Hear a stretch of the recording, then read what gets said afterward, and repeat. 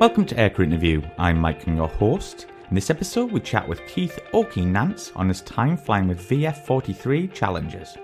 He talks about his time flying the F5, A4 and F16N. So if you like what we do here, head over to patreon.com/aircrew interview where you can help us out for as little as $1 per month. You can also donate by going to aircrewinterview.tv/donate. And here's a quick word from our sponsors, Custom Flight Helmets. I would like to thank our sponsor, Custom Flight Helmets, custom solutions for your unique flight helmet. They refurbish and service flight helmets for collectors, general aviation and military pilots, tint visors, embroidered visor covers and flight bags, plus much more. We are really happy to be working with such a unique and professional company that offer customers a chance to create a unique flight helmet to suit their needs. You can find out more by visiting cfhelmets.com. Thank you. So, Okie, when did you first become interested in aviation? Probably when I was about maybe 4 years old. I started building models when I was 4 years old, and just nuts over World War II and military aircraft models, not anything commercial. And I remember being 5 years old, building my first model. They were all pretty bad, but I built them, and I started painting on them when I was 6, 7, 8, 9. And by the time I was 10 years old, I had probably 100 or so models of various World War II and Korean and, of course, jets and stuff. So I'd see jets fly overhead, and I'd go totally ape crap. I'd go nuts. So I knew what they were, that kind of stuff. So I just my parents didn't quite understand that because I don't come from an aviation background at all. And but I would see Air Force airplanes and military airplanes go by where I lived, or us traveling on vacation someplace or whatever, and I would go ape. I just go crazy. Wow. So what year did you join the US Navy, and why did you decide to join the Navy rather than the Air Force? Well, actually, I was Air Force ROTC, started in college as a freshman, as a 17-year-old freshman. So my game plan was to go Air Force aviation, Air Force pilot training. I knew nothing about the Navy. And so I'm going all the way through Air Force and college, and basically the fall of 72 was my senior year at school, Oklahoma State University, and I was in an FIP program, which is a flying indoctrination program. Started flying Cessna 150s.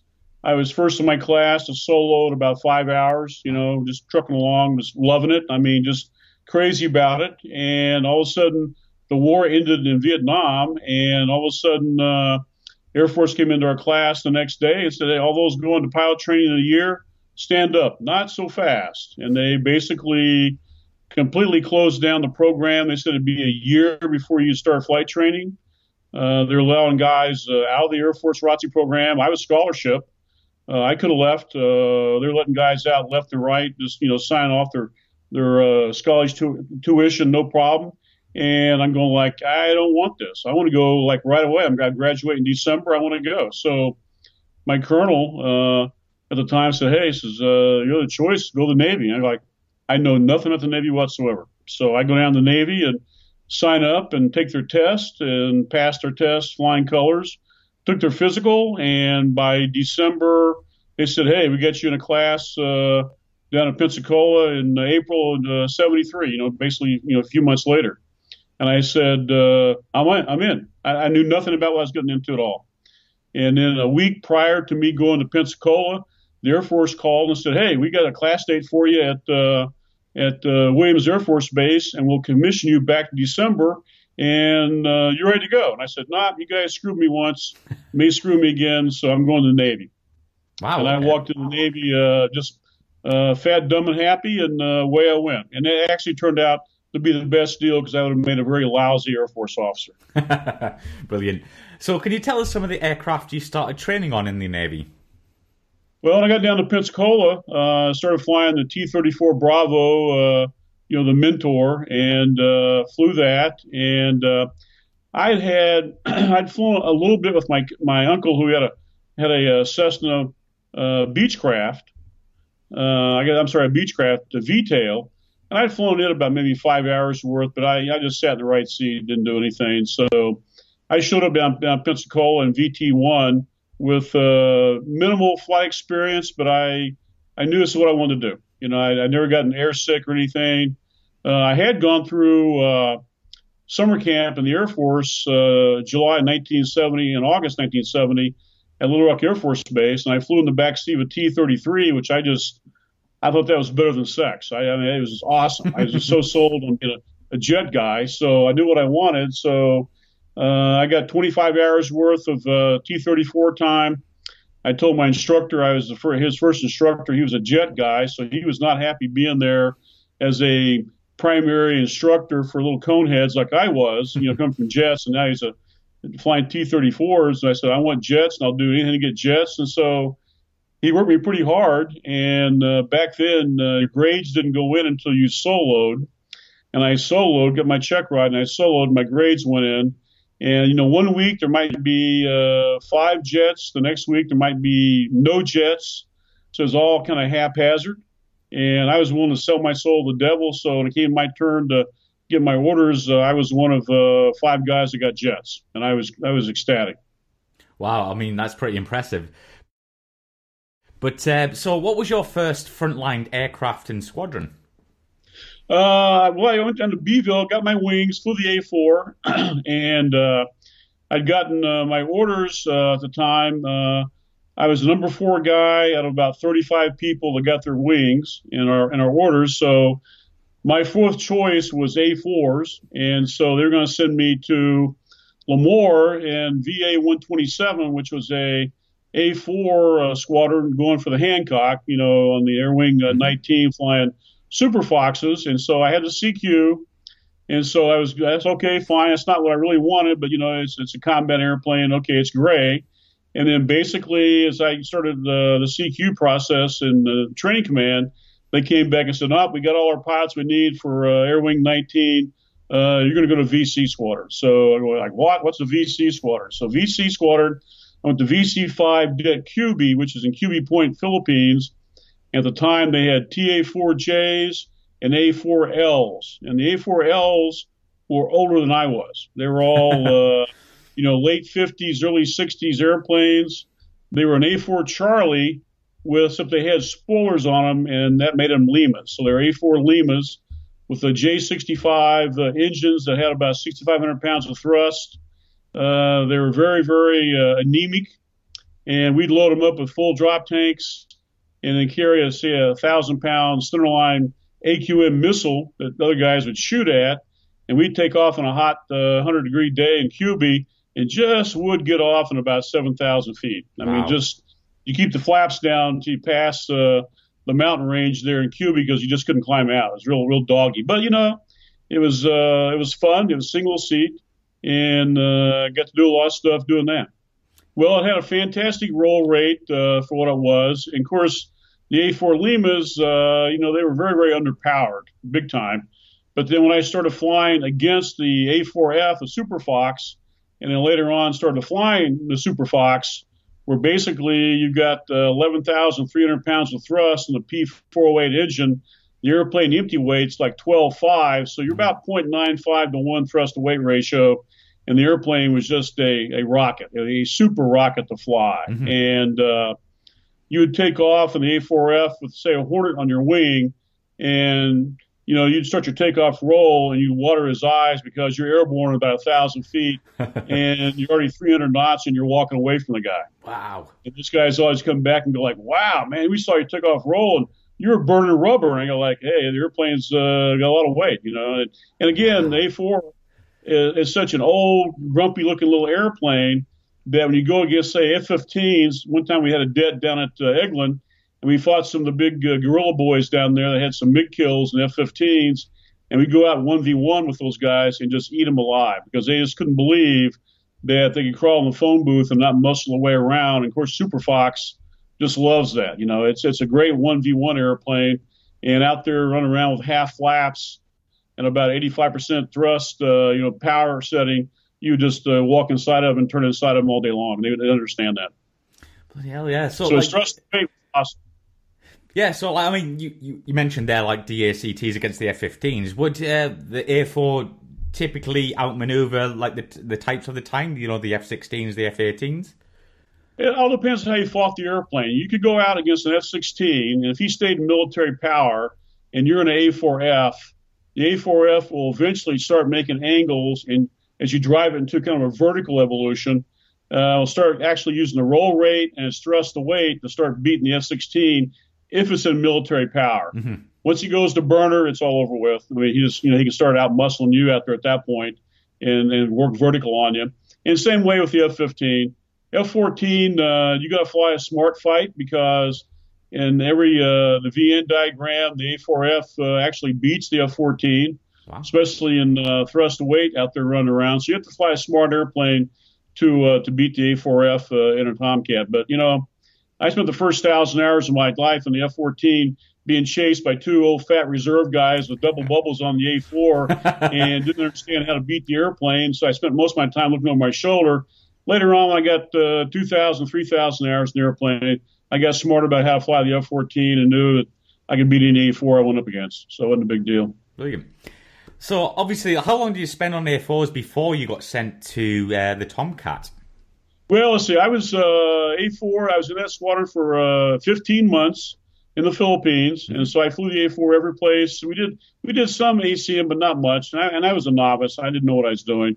And then from there, I went back to Beeville, Texas, as an instructor in the T2.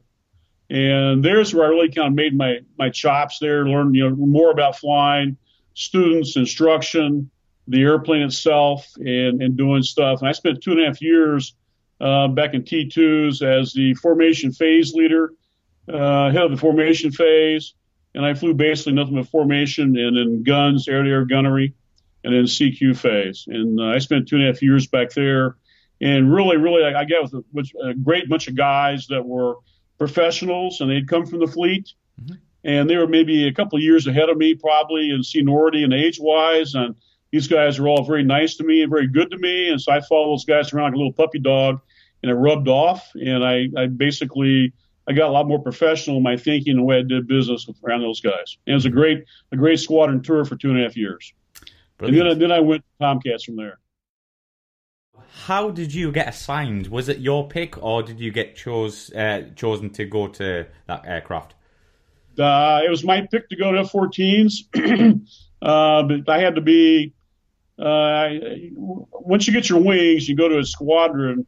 It's the kind of job and performance you do that rates and ranks you with your other contemporaries. And I was fortunate enough to be around a lot of good guys that I kind of rubbed off on. And I was the number one, number two guy as a JG in the training command as an instructor. So that gives you your choice. Mm-hmm. And I chose F-14s West Coast. My detailer wanted me to go A7s. He was an A7 guy. I said, no, I would love to send you to A7s. I want you to go A7s. And I go, I know, but F-14s is what I want. So mm-hmm. that's how I got Miramar. And at the time, 1977s, I got those early. Only the best were going F-14s. I mean, it was still a very kind of a closed community, and they weren't sending anybody but their top 1, 2, 3 guys out of the training command to go fly Tomcats. So it was a tough book to get. So could you talk us through some of your training? Obviously, coming from an A4, I'm guessing the Tomcat was a leap forward in technology and also power. How did you feel about this? Actually, I'd gone from the A4 to the T2. The T2 is a straight wing airplane, and the F-14, you fly it most all the time with the wing speed at 20 degrees. So it's a straight wing airplane. Okay. So it flew and performed kind of like a super T2 in mil power. So as far as just flying the airplane around and doing stuff with the airplane, it was very similar to the T2, being a straight wing, except I had a lot more thrust to play with, and then learning the weapon system and learning how to utilize the Rio in the back seat was a big learning curve for you, because when you fly a single seat, no one sets you down and tells you, well, here you're with a Rio now, so here's what you need to be doing. No one really does that. You have to kind of go in there and kind of figure out kind of what you want, what you don't want, and it takes a while to kind of figure out left hand, right hand, what to do. Mm-hmm. And what squadron were you first posted to? I went through VF 124 or the RAG, and then I was coming out fixing to finish up, and we were fixing the CQ, and I wanted to go to a squadron that had brand new airplanes and also was going to deploy right away. And so that was VF 51 and VF 111. They had brand new airplanes, Block 100 airplanes. Mm-hmm. And I had talked to their CEO. I called the Bureau. The Bureau said, hey, look, you got to do well in your CQ class to go to one of those two squadrons. And so it's up to you. If you don't, you'll go to a different squadron. But, so I went to CQ. I did real well. I was one of the top two guys in the class of CQ. So I came back and got my choice of VF 51. And VF 51 is where I went. And I basically joined the squadron. I was there in the squadron probably 2 weeks. I flew one airplane over to North Island to be craned aboard the Kitty Hawk. And then my next flight wasn't until 3 weeks later off the Pointy End off of Hawaii on cruise. And I know you flew the F-14B, but I want to stick to the A model at the moment. You mentioned DACT just before. How did it fare against the types at the time? I mean, everyone knows the A was probably a bit underpowered compared to the B and the Ds, but how did it fare against the types at the time? The F-14A, you learn how to fly the airplane to its limits. I never once ever feared my engines. I never lost a fight because of my engines. Even though I'm even underpowered, I never lost a fight because of that. I lost a fight because I didn't fly a good enough airplane. I lost a fight because somebody else flew a better airplane. It always boils down to who's driving the airplane. Mm-hmm. If you take VN diagrams and lay them on top of each other, F-15, F-14, F-15 should always win. The F-16 should always win, but it doesn't. Mm-hmm. And the reason it doesn't is because everybody flies an airplane differently than each other. Mm-hmm. And what the F-14 taught me to do was to fly that airplane at its most efficient parameters. So I flew the best airplane I could fly all the time. And if I went against an F-15 or F-16 or an A-4, I forced him, he better fly his best airplane. If he's not, I'm going to win. Yeah. So I wasn't afraid to take the F-14 and the A with the TF-30s. Yeah, I had some stalls in them, but you know what? I caused all those stalls myself, from jacking the airplane around and cross-controlling it and doing stuff. I was a big believer in the angle attack. That's why the angle attack in the F-14 is pretty good size. It's right there in your face. And I learned to understand what that did for me and where I was. And it enabled me to fly a very efficient airplane all the time. Mm-hmm. So how long did you spend on the A's before you got transferred to the B's, and how did this happen? I had just about 3,000 hours in the A.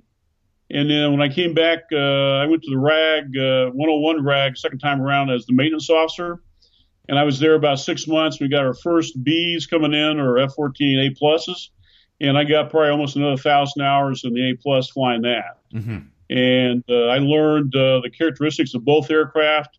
With the engines, you had the GE 101 engine in the B. Of course, you had a TF-30 in the A. One had a digital fuel control. The other one had just a normal mechanical fuel control. And I learned what that did. And we started flying. What would happen is we'd take guys coming through like VF-24, VF-211 coming through, transitioning to the B, getting rid of their A's. We'd give them 3 hops in the B, 2 FAM hops, and then the third hop would be a 1v1 against an A. Mm-hmm. And I'd take them out in the A and literally clean their clock because I knew in certain areas that the A could outperform the B. Wow, really? Slow. Oh yeah. Wow. Because what made the F-14A, because you had a mechanical fuel control, it could not regulate the air and the fuel, so you got your compressor stalls in there when you took away air from the intake. The B had a digital fuel control, so it monitored all that. So it goes, there's less air in the intake. I'm gonna down tune the fuel here and give you less burner. Therefore, there are no stalls in the B. Mm-hmm. Well, when that would take place, you look over and you're flying the airplane, say at 150 knots and about 60 degrees nose up in the B, and you look down and you're in full zone 5, but your engines are only in zone 1. Wow. Because the digital fuel control recognizes the fact that it's only got limited air in there, so I'm going to give you limited fuel so you don't over torque and stall the engine. Mm-hmm. Meanwhile, over here in the F-14A, you got a mechanical fuel control. It doesn't know. It's dumb.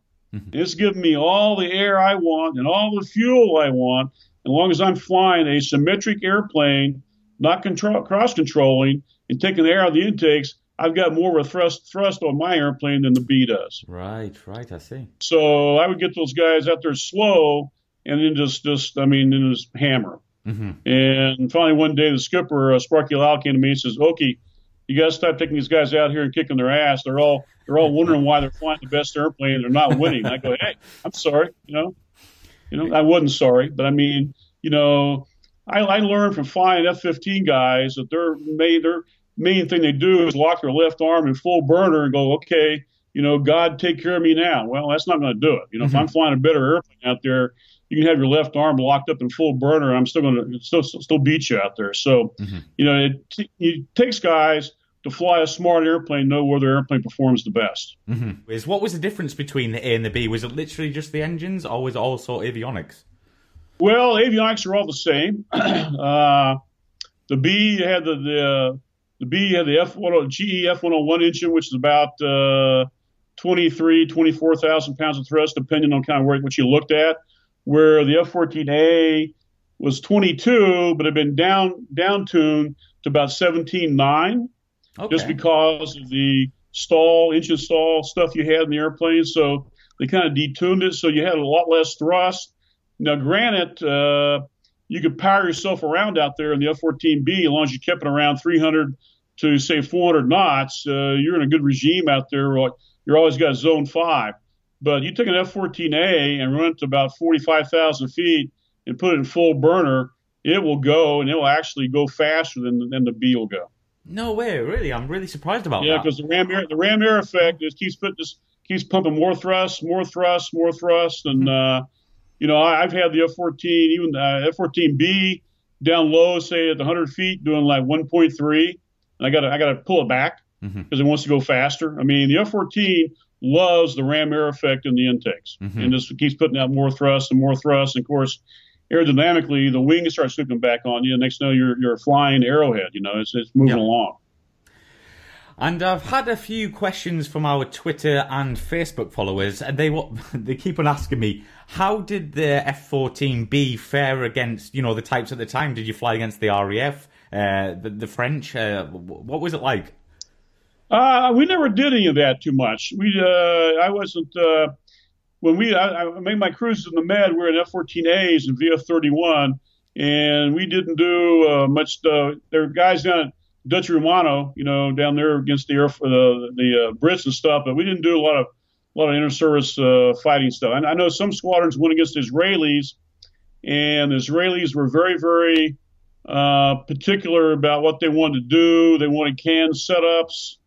And they said, as long as nobody takes pictures of someone getting gunned out there, they don't want that. Okay. And that was okay for about maybe a week or so. And then pictures started showing up with F-14s in the gun sights of the F-15 guys, Israelis. And those are all off of canned setups. And then the air wing said, okay, enough of that crap. From now on, when you do that, we're going to drop our hook. So once you drop the hook down, you show you're not out there really fighting the airplanes. That kind of put a spank X on the Israelis in doing that, because they wanted the publicity. They didn't want their young lions going out there getting their butts kicked, basically. Yeah, of course, yeah. And so I'm going to ask it's probably maybe a bit difficult for you, but no. Before we move on, which did you prefer flying, the F-14A or B?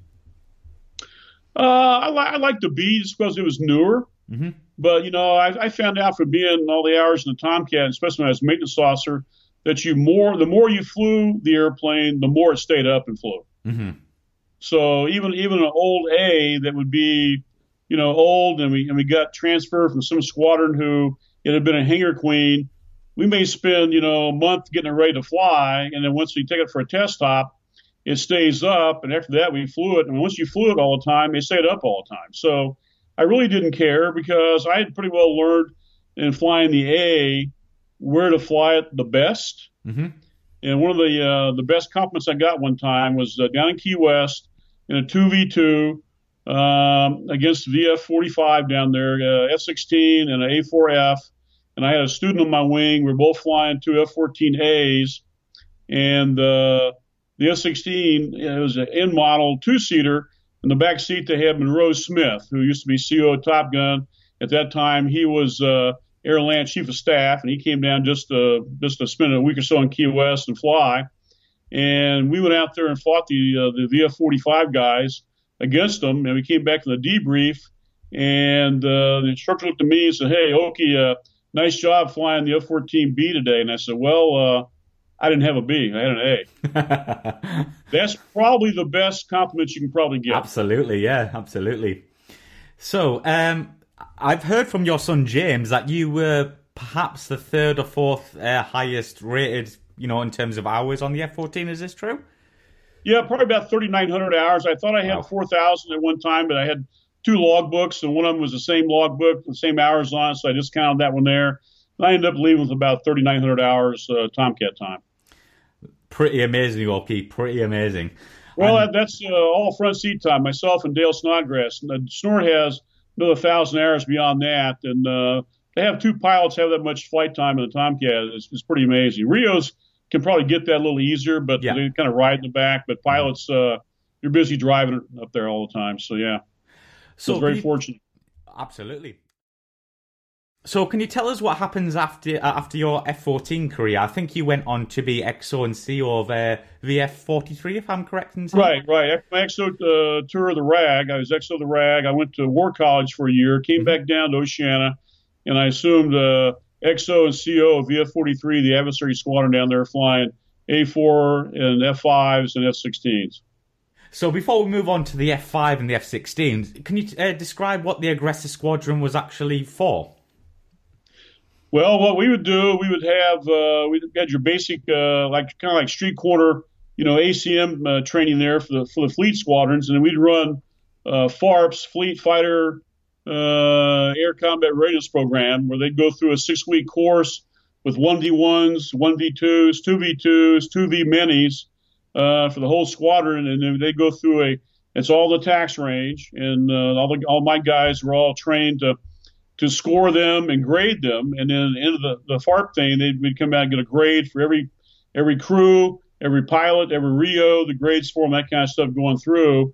And it was a very extensive, very in-depth, detailed debrief for all the guys to go through that prior to them going on cruise. Because once you're going on cruise, especially in ACM, the day you leave is the day that you're probably most qualified to do ACM, and every day after that you get worse and worse and worse because there's really no assets on cruise to go do ACM. And so by the time you get home, you can get beat up by your sister in a balloon probably out there because you're just not used to doing stuff, basically. Yeah. So the guys, my guys we'd do daily ACM stuff with the RAG with students, training those guys, and then we do the FARPs and stuff with the fleet squadrons. Brilliant. So the F-5 has also fascinated me. What was that like to fly? The F-5, to be honest, was kind of a disappointment. Okay. I mean, it looks great on the ground. Mm-hmm. It's basically your Volkswagen. You go out there and throw the keys in, you start it up, and you're gone. There's no INS to deal with. It's just, we let the fighters take off at least 30 minutes ahead of us, and then we go out and man up and be right behind them, and just nothing to start up and taxi and get airborne. Kind of heavy controls.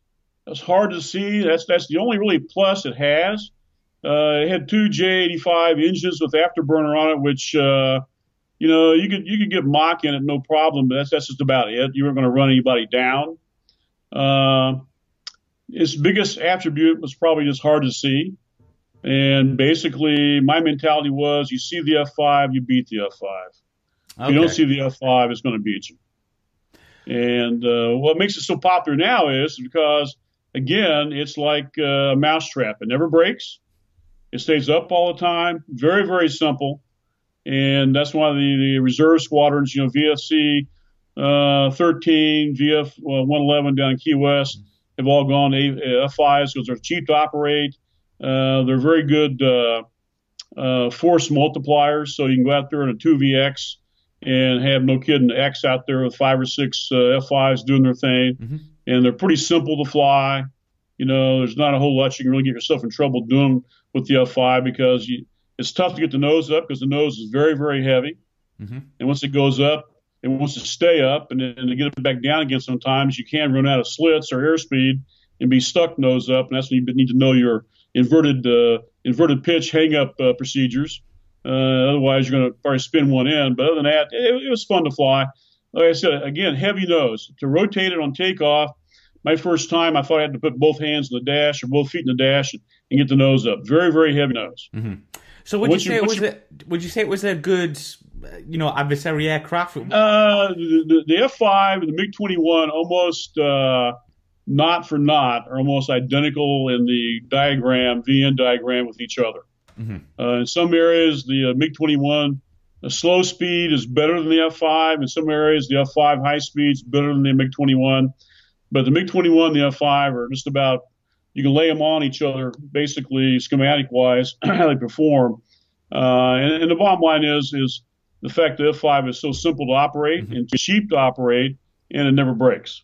Yeah. And then you went on to fly the F-16N. F-16, yeah.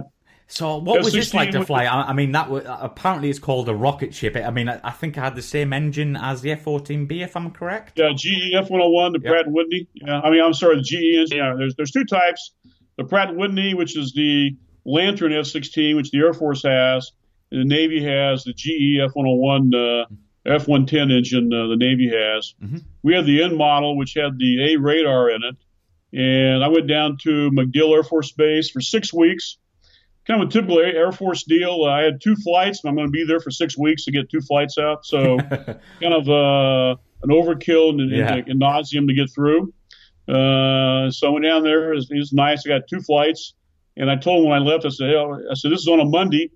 By the time I get to Friday, I'll have flown the airplane 7 more times, and I'll be full up around an ACM. And they went like, what? Wow, that's the Air Force for you. That's okay. Wow, yeah. And so I went down to MacDill, did the 2 flights, came home, and no kidding, 4 days later, I had 2 hops a day, and I was full up around ACM.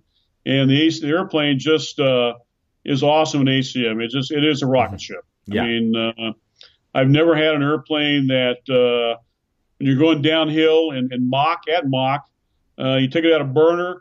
If you're not prepared for it, you'll get that kind of Mach tuck as it goes back through transonic flight again. And if you're not prepared for it, it will throw your eye teeth up on the dash. I mean, it'll get your attention quickly as it decells. Mm-hmm. And that happened to me one time, and I said, that will never happen to me ever again. Because it did kind of a parabolic, negative bun over as it came back through Mach again. And I was up on the dash. My teeth are banging off the dash up there in the HUD. It got my attention big time.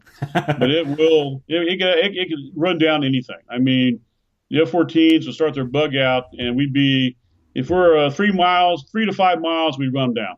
Wow. Go full burner, run them down. So how did the F-16N fare against the F-14A or B?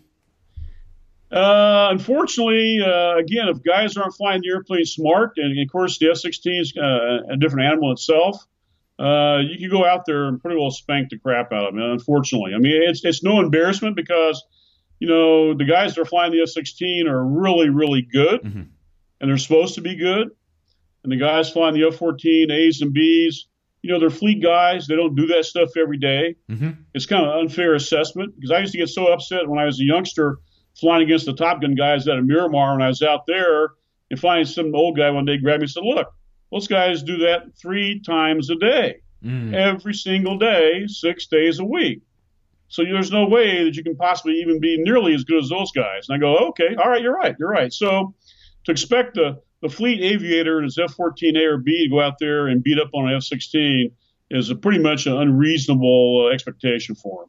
Yeah. But the best idea is just let them go out there and experience that and then have them realize this is an environment that they don't want to get into. Mm-hmm. Because basically in this day and age, if you get to the merge and no one's died, it's not good for anybody. Of course, yeah, of course. The weapons everybody has, yeah. So how did you feel using, obviously the F-16 has a side controller rather than a center stick. How did you feel about that? I love the side stick. I mean, my second flight in the F-16, I mean, you're used to it after about maybe an hour in the first flight. My third flight in it was basically back at Oceana with me on the wing, and we're doing a section takeoff. My third flight. Wow. And it does a beautiful section takeoff. I mean, you can just literally just slightly milk the nose up. It's so sensitive and so squared away. It's awesome. So I'm a big side stick guy. I love side stick. Yeah, and how did you find the cockpit? I mean, was the F-16N, was it still analog or did it have digital glass screens at the time? It's the F-16. The primary instrument on the airplane is the attitude indicator up on the dash itself. Vice the F-18, the HUD is the primary instrument for the F-18 is the HUD. Mm-hmm. So for the F-16, it's all analog and you had digital attitude indicator in there. That's really it was fine. It was no problem. Mm-hmm. The thing you need to get used to is that when you sit in the cockpit, the canopy rails go down to your waist. Really? So when you're flying, IFR in clouds, the common tendency is for a guy like you're flying F-14s, just kind of hunkered down and kind of get lower in the cockpit and see the instruments. Well, the F-16, you're up there in the clouds. You're right there in the clouds on both sides of you. So it's a little bit different thinking. So you had to really concentrate as you lean back, seeing the instruments up here in front of you to make sure you're squared away. Mm-hmm. But once you did that, it was a great cockpit. I really liked it. It's very roomy and comfy.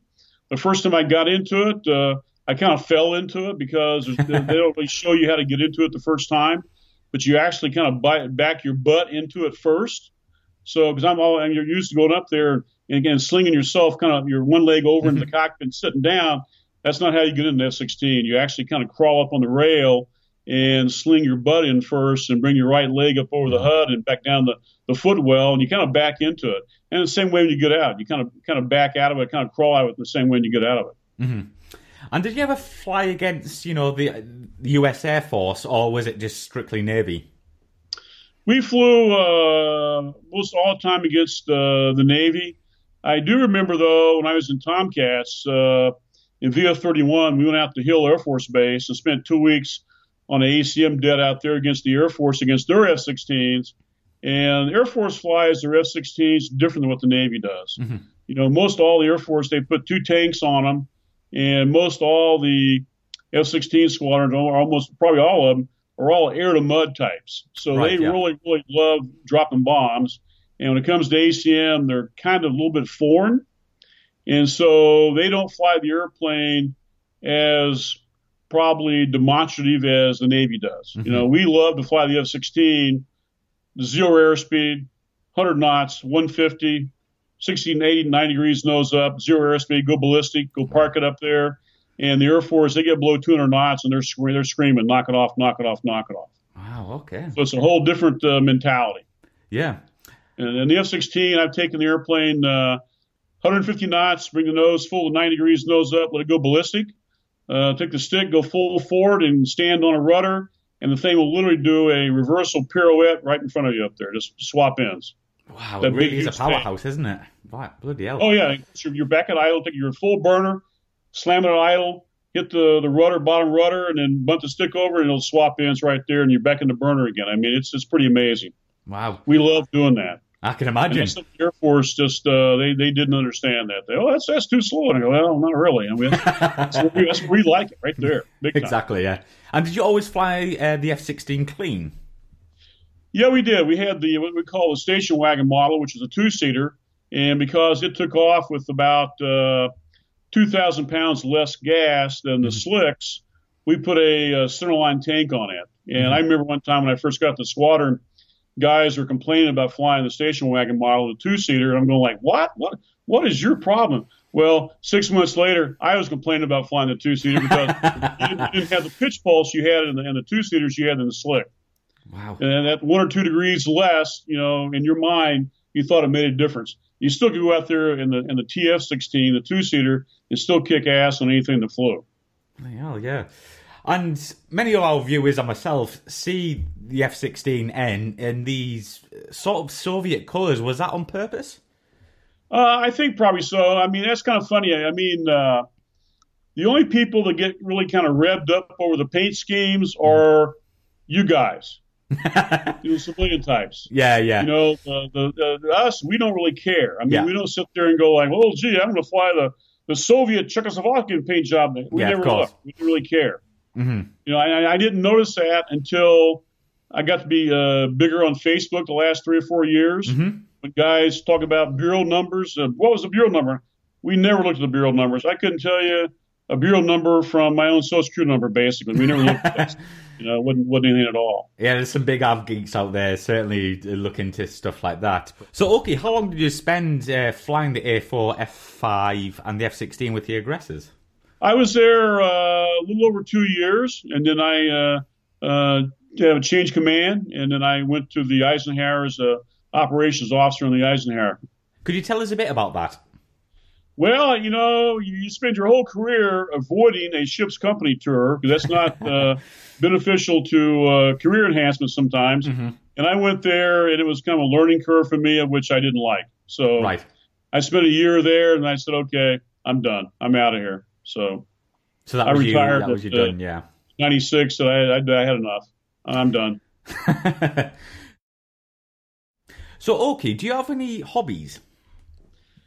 Well, unfortunately, I'm your typical Navy fighter guy. I don't play golf. I don't hunt. I don't fish. My youngest son's got me into guns, so I've got guns. I've got ammo, so I kind of fit that type. Mm-hmm. I'm into die-cast models. Oh, likewise.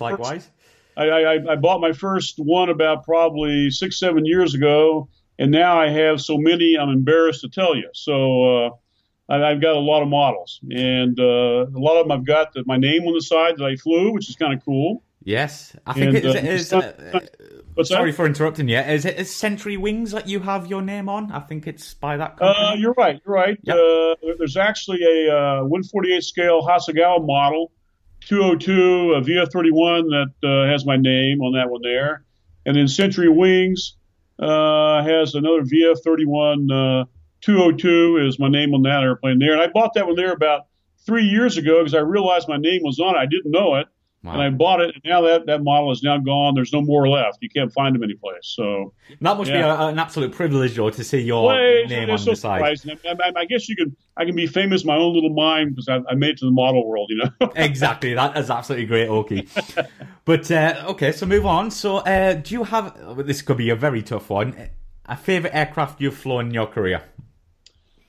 I guess probably the F-14. I mean, I really just... an airplane fit me, and I just that's what I instructed in, and I just thoroughly enjoyed. My game plan was when I left my first squadron, mm-hmm. and I went to the RAG. I had about 1,200 F-14 hours, and I left VF-51, and I thought I was pretty damn good. And then I got to the RAG, and I realized I didn't know anything. I thought I was good, and I'd gone through Top Gun and thought I was really good.